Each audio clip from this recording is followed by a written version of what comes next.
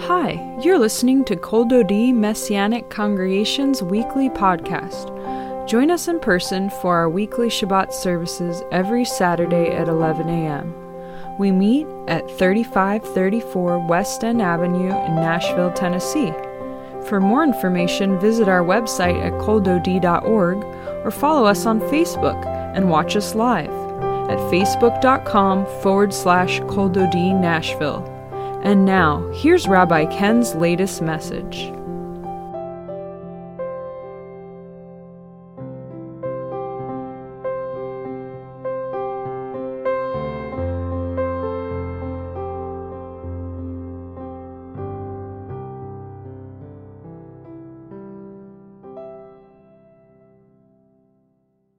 Numbers 16, if you turn to Numbers chapter 16, let's look over there.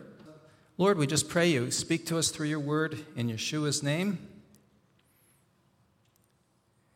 Thank you for your word. Gal einai v'avitan niflaot meToratecha b'shem Yeshua. We pray you open our eyes, speak to us. Thank you. Amen. I'm enjoying taking a verse from Proverbs each day and doing it on Facebook, if you're able to catch that. Trying to get to that every morning. We will be at the Messiah Conference, so I don't know. I'm going to still hope to be able to do it, but we'll see. But taking a verse from the day of the month from Proverbs and just doing something on it. I won't have resources, tools to study from that I'd like to, being on the road, but I will still try to put something out. But this is the Parsha. Here we are Numbers Korach. Korach is Korah in Hebrew. But let me start out and say this. How do you feel when you're driving a little fast and a police car comes up behind you and keeps following you? Never happened. Never happened, yeah.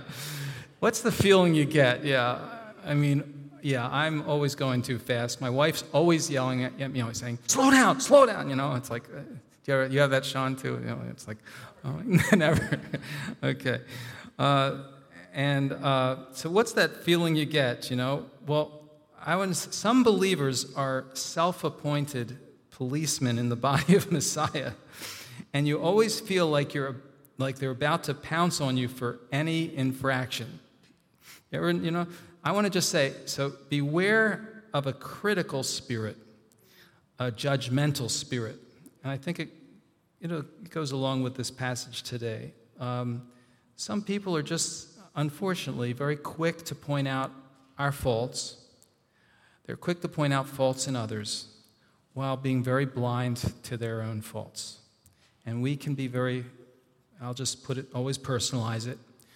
I can be quick to point out someone else's fault and be very blind to my own. And Yeshua spoke to that, didn't he? Very clearly in Matthew 7, he said, judge not, that you be not judged, for with the judgment you judge, you will be judged.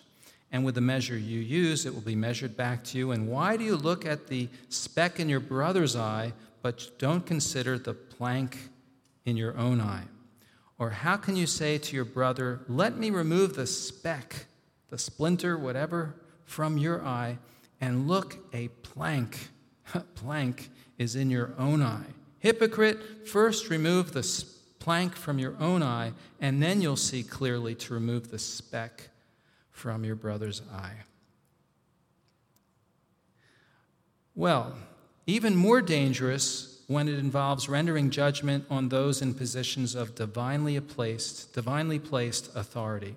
1 Timothy 5:17 says, let the elders who rule well be counted worthy of double honor, especially those who labor in the word and in doctrine. Romans 14:4 says, who are you who judges to judge another's servant? To his own master he stands or falls. Indeed, he will be made to stand, for God is able to make him stand. Now, the root of this kind of thing is usually, that spirit is self-righteousness, of a critical spirit, is self-righteousness. Paul says it this way, says, therefore judge nothing before the time until the Lord comes, who will both bring to light the hidden things of darkness and reveal the counsels of the heart, the secrets of the heart. So don't be quick to judge, because I can't see everything clearly. The Lord's going to reveal everything in its time, and he's going to reveal things, and we'll see things very differently. James 4:12, there is one lawgiver who is able to save and to destroy. Who are you, James says, James or Jacob, who are you to judge another? So let's look at this passage in Numbers 16. It's a pretty strong passage, and we'll just see what it says. Now, Korah, the son of Izhar, and it mentions three people basically, Korah, Dathan, and Abiram.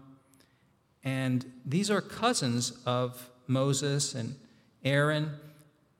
They rose up before Moses with some of the children, 250 leaders of the congregation, men of renown, men of name, Shem in Hebrew. And it basically describes they gathered together against Moses and Aaron. They said, you take too much upon yourselves, for all the congregation is holy, every one of them.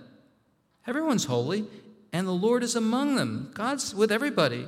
Why do you exalt yourselves above the congregation of the Lord? What we have here is really basically like a mutiny. It was a hostile takeover, a rebellion led by Korah with co-conspirators Dathan and Abiram against the divinely appointed leadership of Moses and his brother Aaron. Now, Korah was Moses and Aaron's first cousin, and so he launched the mutiny along with 250 powerful leaders, and it was politically motivated out of a root of envy and resentment. Korah felt that he was passed over for a prominent position that rightfully belonged to him, and so he seduced them by appealing to their desire to restore the role of the firstborn to Levi and to secure in order to secure a higher status.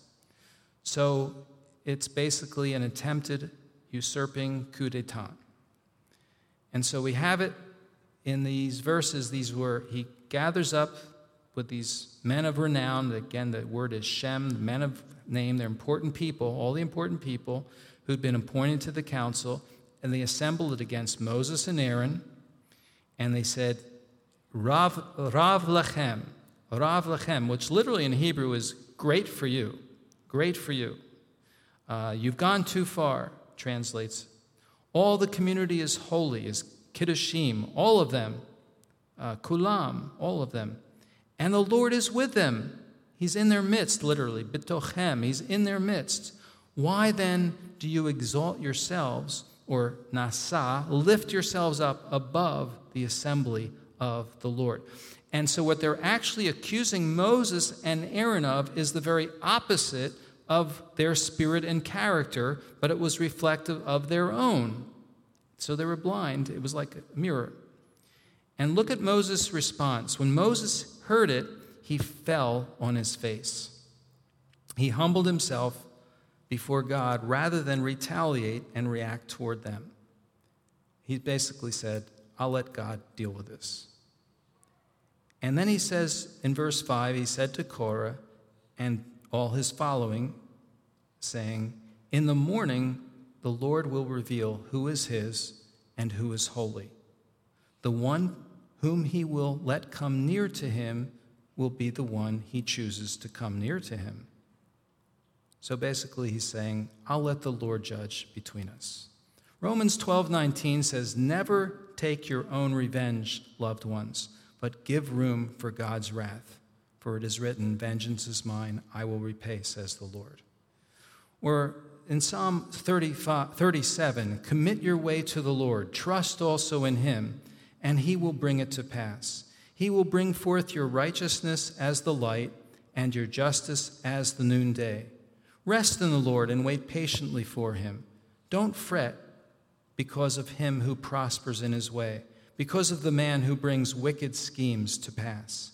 Further on it says in Psalm 37, for evildoers shall be cut off, but those who wait on the Lord, they shall inherit the earth. For yet a little while, and the wicked shall be no more. Indeed, you will look carefully for his place, but it shall be no more. But the meek shall inherit the earth, and shall delight themselves in the abundance of peace. The wicked plots against the just, and gnashes at him with his teeth. The Lord laughs at him, for he sees that his day is coming. It's another verse. In Psalm 2, it also says that he that sits in the heavens laughs. God is always in control. Moses doesn't need to defend himself. He knows God will do a much better job. And so his response is 3 times it says here that Moses and Aaron fall on their faces. Verses 4, and then also verses 21 and 22, when God was going to consume them at once, God says, I'm going to consume them. Moses and Aaron fall on their faces, and they cry out. They begin to intercede. And then in verses 41, 44, and 45, when the entire community grumbled against Moses and Aaron, and the Lord said he would consume them, Moses and Aaron again they fell on their faces. And this should be our response to false accusations or being impugned with false motives. Fear for people, not anger at people. I repeat, fear for people, not anger at people. Because God is going to defend you if it's wrong. God is going to be your defense. And he's going to judge. So I always remember that they used to have, when I was first saved, I used to love chick tracts. Did anyone ever have those comic book tracts? I used to love them. We used to read them all the time. And there was this one that were the guys, I think it was the guy was like cursing out the other person, and he said, and he's trying to do all to him. And then the next thing you know, he was doing that against the believer, and then next thing you know, his car's like running off a cliff, And then he goes, oh no, he should have prayed for him. It's like he never prayed because his car went off the cliff. He didn't pray for him. But it's not so far from the truth. If we don't intercede, and this is what Moses and Aaron do, they intercede. If we don't intervene for people, God's judgment is going to fall. Sometimes our prayers are going to be the only things that will either delay it or stop it. And it does happen here in this story because the instigators, Korah and their families and the main people and their families, they get swallowed up into the earth. Earth opens up and swallows them. And they go down alive into the earth, into Sheol. And then a fire comes from heaven and kills a whole lot of other people. And 15,000 in the end are dead. But then a plague breaks out, and God is destroying everyone. And Moses and Aaron are interceding, and they bring incense and intervene with atonement, and the plague stops. And so it was because of their intervention and their intercession that it stopped. Now the Bible says, "For exaltation comes not from the east, nor from the west, nor even from the desert, for God is the judge. He lowers one, and he lifts up another," in Psalm 75, verses 7 and 8. God is the one that lifts up, and puts down.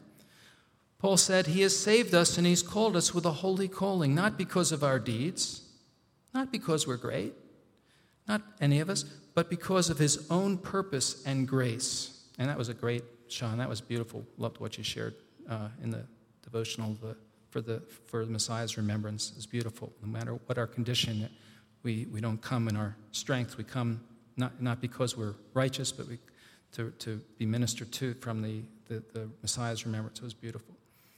And it says, not because of our deeds, but because of his own purpose and grace. This grace was given us in Messiah Yeshua before time began. So who is our defense? The Lord, right? The Lord is my defense. Let God reveal whom he has anointed to lead, was Moses' plan here. And in Psalm 27, it says, "The Lord is my light and my salvation. Whom should I fear? The Lord is the stronghold of my life. Whom should I dread? When evildoers approached me to devour my flesh, my adversaries and my foes, they stumbled and they fell. Though an army camp besieges me, my heart will not fear. Though war breaks out against me. By the way, if these of course are Psalms. I don't know. Probably this one was particularly by David. Don't have it right. I would have to look right now. But a lot of the Psalms, if we didn't go through difficulties, you'd never even refer to them, right? The difficulties that we face a lot of times and the battles we face cause us to go to those Psalms and pray them, right? And need them and find the treasures in the Psalms. And this is one of them. He says, my adversaries and my foes, they stumbled and fell. Though an army and camp besieged me, my heart will not fear. Though war breaks out against me, even this will I be confident. For in the day of trouble, he'll hide me in his sukkah, in his booth, his sukkah, his tabernacle. Conceal me in the shelter of his tent and set me high upon a rock. Then will my head be high above my enemies round about me. Hear, Adonai, when I call with my voice. Be gracious to me and answer me. Do not turn me over to the desire of my foes, for false witnesses rise up against me, breathing out violence. Surely I trust that I will see the goodness of Adonai in the land of the living. Wait for Adonai, be strong. Let your heart take courage and wait for Adonai. Wait for the Lord. Wait. In his time, not ours. Praise the Lord, right? Moses' response was similar to David's in 2 Samuel 16. Similar to Stephen's, Lord, hold not this sin to their charge when he was being stoned in Acts 7.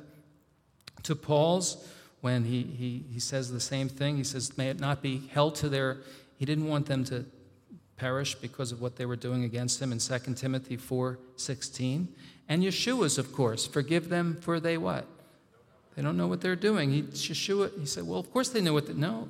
He says, they don't know what they're doing. And it wasn't, when falsely accused and mistreated, judgment is going to come.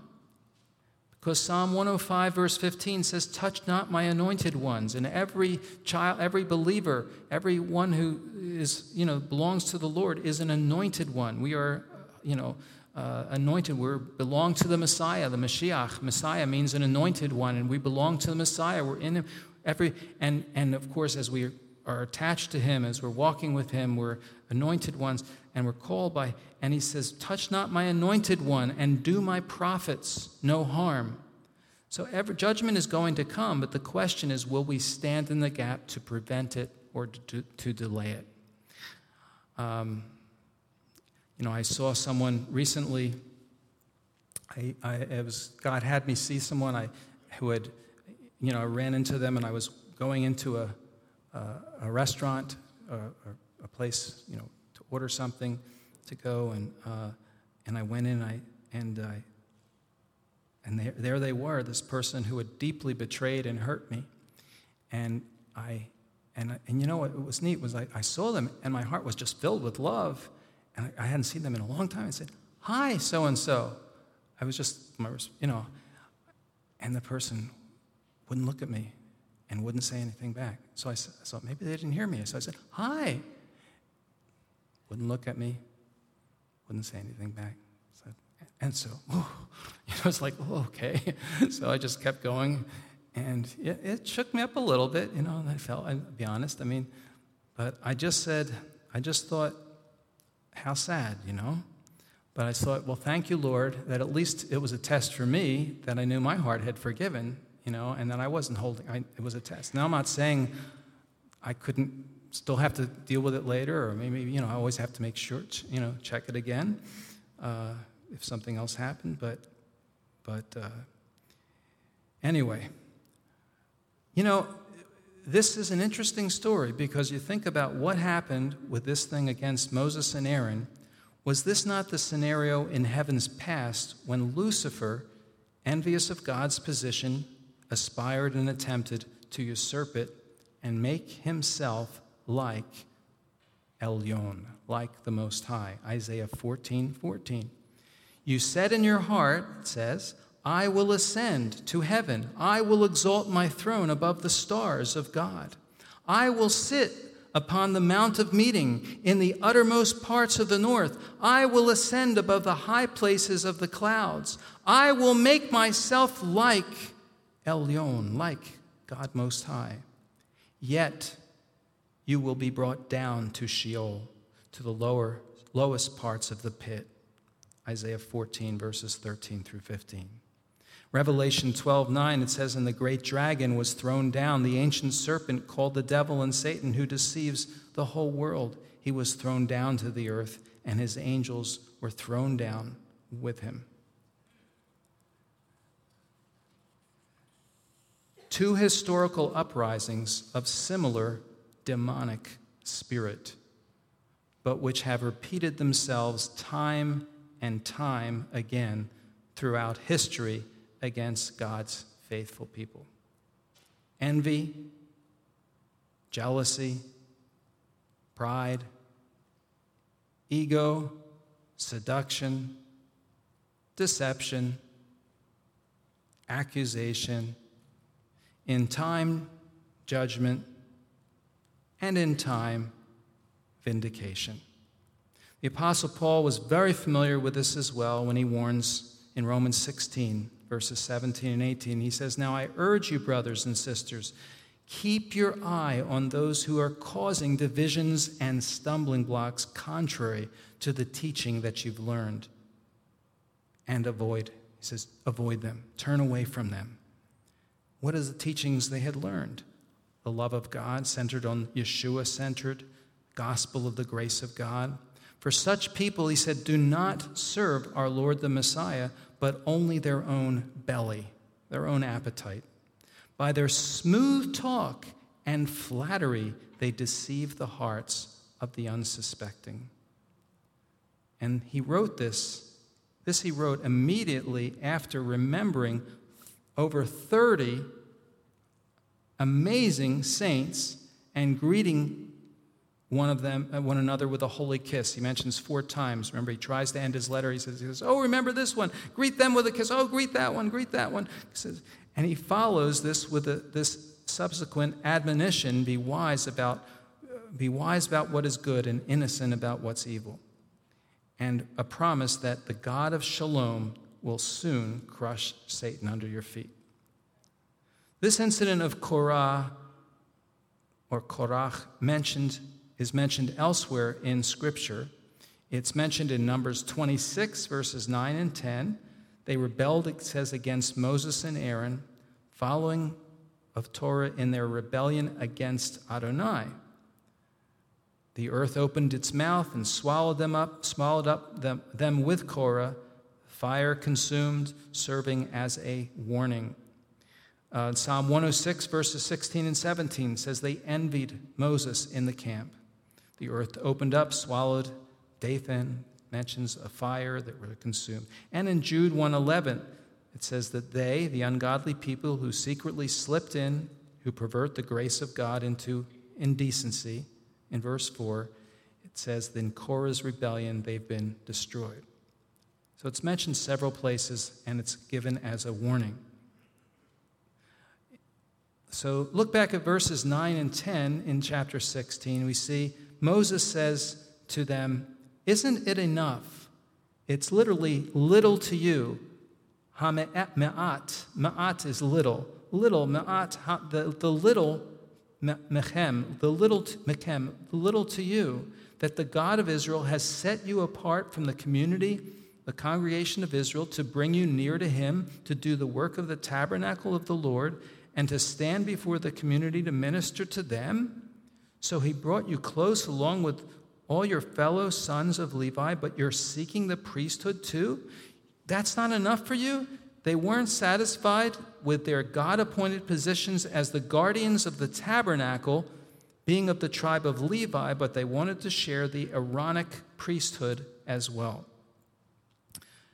Most people that serve are humble, but there are those that have an inflated ego, a secret agenda, aspiring to personal greatness. They believe that they deserve to be in the limelight, and they're not satisfied with lifting up others, but accuse others of what they actually desire for themselves. It's sad when you see it. But thank God for the majority do what Yeshua said. Yeshua said, the Son of Man has come not to be served, but to serve. And this is what Moses and Aaron were modeling, were examples of. Matthew 20:28. Proverbs 29, verse 1 says, he who is often rebuked and hardens his neck, stiffens his neck, it's the history of our people, will suddenly be destroyed, and that without remedy. He keeps resisting that correction. And God tells Moses in verses 21 and 22, separate yourselves from among the assembly so that I may consume them at once. He says, the Lord's going to fight, do this, but Moses and Aaron don't stop. They intercede for the people. As we said in verses 32 and 33 is where it records, if you look, the earth opens its mouth, swallows up Korach's people with their households and possessions, and they go alive into Sheol. Then it closed over them, and they were gone from the community. Then fire came from God's presence, consumes 250 men offering incense, and God's going to destroy the rest. But Moses and Aaron sent Aaron into the middle of the assembly where God was already bringing the judgment by a plague, and Aaron offers incense and made atonement for the people, verses 47 and 48. It's a long chapter, so just pointing to the verses. And the word incense, kater in Hebrew, it means to screen out. The burning, the emitting of the smoke, to screen out. Atonement, kafar, let's say kafar. Kafar is atonement, means to cover and to protect. So let's say kater, that's the incense, and then katar, atonement, all right? These are the two things, and I'll finish with this. It says in verse 48, he stood, this is such a great verse, he stood between the dead and the living. He stood between those that were already killed by the plague, the dead, and those that had not yet been killed by the plague, the living. And what happened? Yeah, it stopped. The plague was stopped. The word stopped, atzar, it means literally it was stopped. It could not continue. And so we can't change the past, but we can change the future. And they stood. The word stand means to take preparation to act. We stand like they did. We stand, amad, and it stops, atzar. We take our position to act. For we are to God, 2 Corinthians 2 says, we are to God, the end of chapter 2, we are to God the fragrance of the Messiah among those who are being saved and among those who are perishing. To the one where the aroma of death leading to death and the other of the aroma of life leading to life.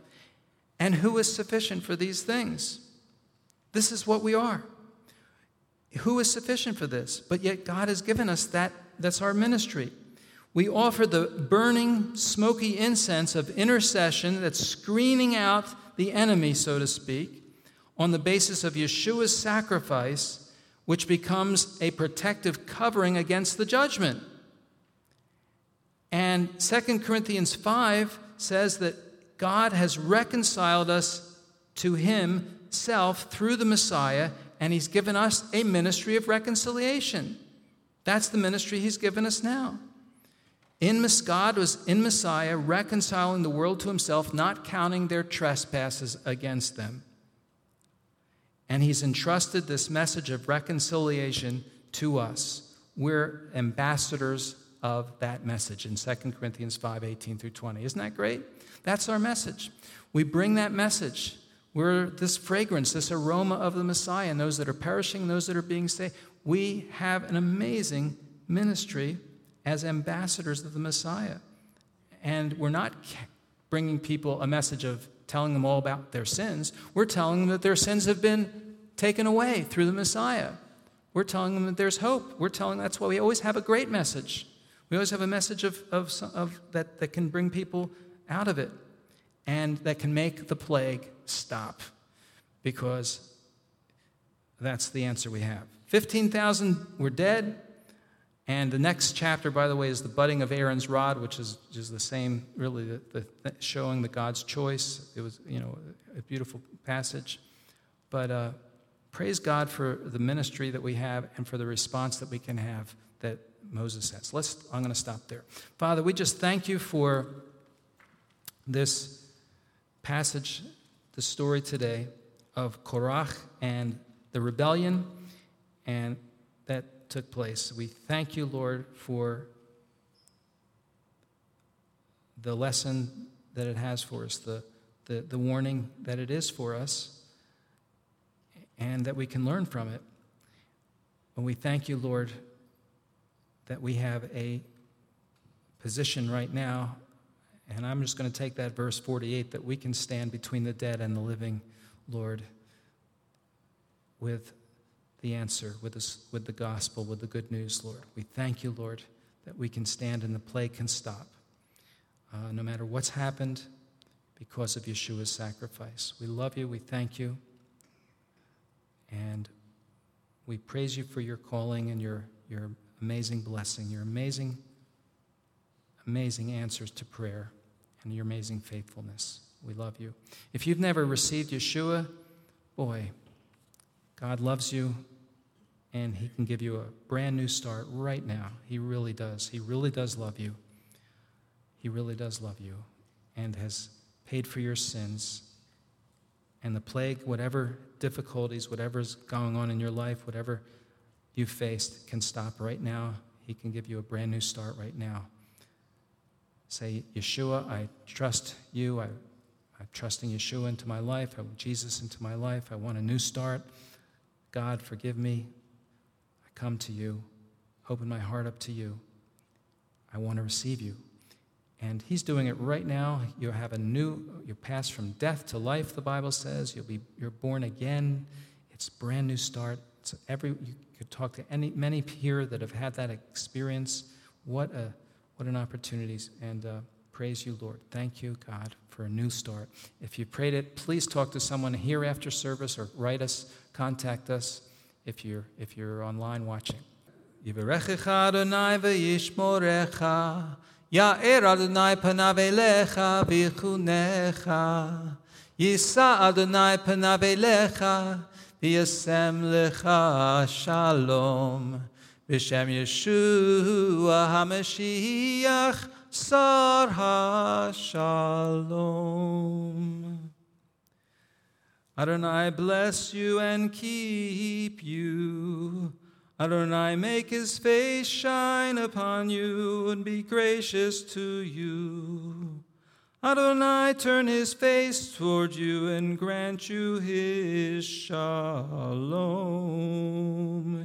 In the name of Yeshua, our Messiah, the ruler of peace. Amen. Shabbat Shalom.